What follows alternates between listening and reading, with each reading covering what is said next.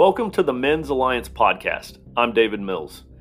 Men's Alliance is a growing movement out of Richmond, Virginia, where tribes of men meet in person weekly for an epic outdoor workout and a real-world devotion around a fire.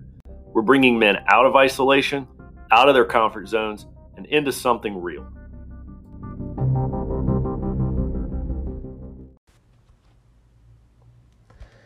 Hey men, I'm Ray Wagman, call sign Thor with Charlie Tribe. Our Men's Alliance creed is a statement of shared beliefs and core tenets. I want to focus in today on one of those shared beliefs, and that is the truth that my past failures do not define me. Several years ago, the company I work for launched a marketing campaign around the idea that failure is an option. You don't often hear companies advertising their failures, but that's exactly what we did. The thought was that if you're pushing yourself hard and not just playing it safe, you're going to make mistakes. And after those mistakes happen, you learn from them, and most importantly, you move on. We've all failed, haven't we?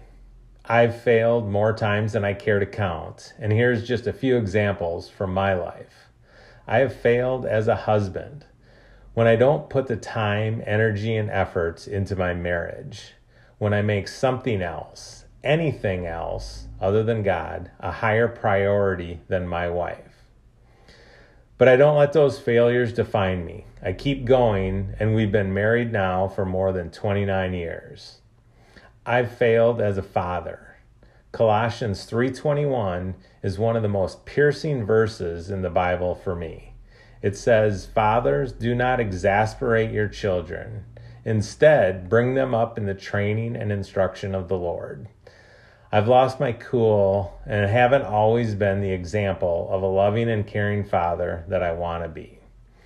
But I keep trying to do my best, and I now have 5 grown children who all know and love Jesus and are following him. I've failed as a Christian. My life verse is Proverbs 3, 5, and 6. Trust in the Lord with all your heart and do not lean on your own understanding. In all your ways acknowledge him, and he will make your path straight. Too often I have made the choice to trust myself and try to make my own path in life. But I'm committed to the daily battle and decision to rely on him versus me. Well, here's the good news, men. If you're like me, we are in good company. The Bible is full of examples of men who have not just failed, but failed in epic ways. Starting with David. This guy fights Goliath. He becomes king of Israel. He is a man after God's own heart. It's hard to believe that he's the same guy who committed adultery with Bathsheba and murdered Uriah. But when Nathan confronts David, he immediately repents and confessed his sin. And Paul was in the business of persecuting Christians, finding ways to throw them in prison or put them to death until he had an encounter with Christ on the road to Damascus. And the rest is history. Do you think Paul regretted his behaviors before meeting Jesus? How could he not? But he didn't let that define him, and he became one of the most important people in the history of Christianity. And then there's Peter. Peter's denial of Jesus is probably my favorite public failure. Maybe because it's so relatable. After all, nobody was really hurt, right? He just said that he didn't know the guy. Earlier, when Jesus predicted this would happen, Peter proudly said, "No way, not me." But at the moment of choice, his human nature gets the best of him, and he just couldn't help himself. Did Peter's failure exclude him from Christ's plan? Nope. Peter goes on to become a leader of the disciples and preached a message that would convert more than 3,000 people in the early church. So here's a few principles we can draw from these examples. First, when we sin, we need to recognize it and repent. God's grace forgives us, but doesn't always save us from the consequences of our actions. Sin often leads to scar tissue in our lives.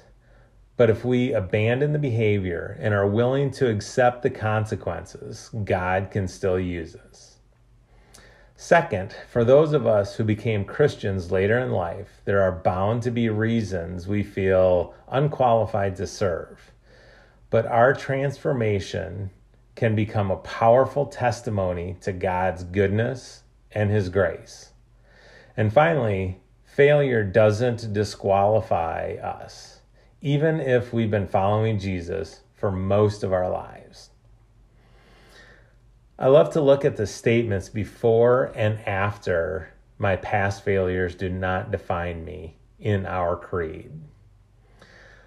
The preceding line is this: I belong to a tribe and do not struggle alone. Men, isolation is terminal. Staying connected to your tribe will set you up for success and help protect you from an attack by the enemy. The following line is, when the world knocks me down, I will get back up every time. The only way that failure can get the last word in our life is if we choose to let it. God can take these failures and use them and us to bring glory to His name. I recently saw a t-shirt that said this, and I thought it would be a good way to close. Crawling is acceptable. Falling is acceptable. Puking is acceptable. Crying is acceptable. Pain is acceptable. Quitting is not. Thanks for your time, and we will see you around the fire.